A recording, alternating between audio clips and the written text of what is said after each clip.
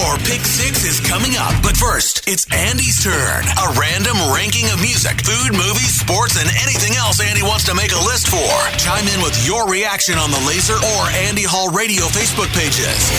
It's Andy Hall's Pick 6 on Laser 103.3. On this day in 2008, Shinedown released its third studio album, The Sound of Madness. It is, to date, the band's best-selling collection, having been certified double platinum by the Recording Industry Association of America. Their seventh studio album, Planet Zero, is coming 1 week from today, and since I haven't been able to hear more than a couple tracks from it, we've got a total of 6 studio albums to rank, which, for the purposes of this list, works for me. So today, my Pick 6 Shinedown albums ranked. Beginning with number 6, with no disrespect, Us and Them. As we often see with bands that make noticeable noise on a debut, the sophomore slump is inevitable.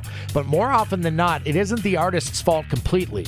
Generally speaking, a band has some success with a debut, tour a decent amount, show some promise in terms of generating revenue on both album sales and merch, and then are forced back into a studio on a massive time constraint and a limited budget. No wonder some of these feel a tad uninspired. Luckily, Brent Smith doesn't know the definition of uninspired. He still turned in a decent album, but in terms of staying power, this one's lacking, at least in my opinion. At number 5, Amaryllis. Following a breakthrough release like they had with 2008's The Sound of Madness can be tough sledding. Take all the bombast and elements that resonated with a captivated fan base and go bigger. It's not a simple solution that leads to whatever defines success. For Shinedown, it had been well over 3 years since they'd written and recorded anything. When you have an album with as many legs as The Sound of Madness did, you tour a lot. In some cases, several years. A lot changes in that time. And while I enjoy Amaryllis, I don't see it as a step up from its predecessor. My pick at number 4, Threat to Survival.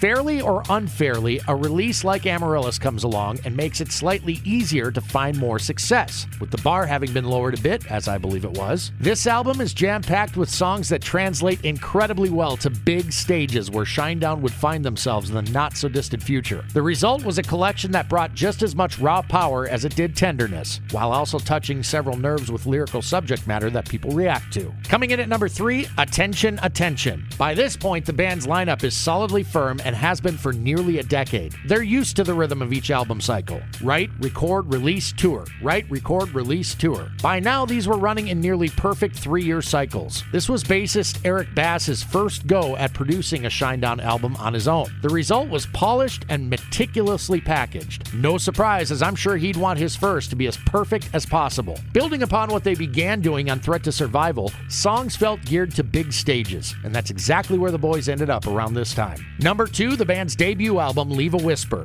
A very solid mission statement in regards to what this band could be capable of. The most obvious standout being Brent Smith's voice, specifically the amount of range he showcased on these songs. This is the sound of a band really going for it out of the gate, taking their biggest swing in the hopes of connecting and hitting one out of the park. In that, they succeeded on the strength of their songwriting in a very early iteration of what would eventually become the band's lineup, with only Smith and drummer Barry Kirch a part of the early going. My number 1 album from Shinedown, it is The Sound of Madness. That should come as no surprise because I figure most fans would likely agree with this assessment, though perhaps I'm wrong. One great thing about a band like Shinedown, put 10 random fans in a room, ask them for their favorite album, I'll bet all 6 are named at some point. Same for their songs. Where something like The Crow and the Butterfly might connect with one fan, another might prefer the heaviness of the title track. Over 100 songs in the Shinedown arsenal, I bet damn near all of them would be named by 100 random fans as a favorite. And that's it for this one. I'll be back after the holiday with more lists. Have a happy and safe Independence Day weekend. Talk at you soon. That was Andy Hall's Pick 6. Looking for your thoughts and opinions on the Laser or Andy Hall Radio Facebook pages.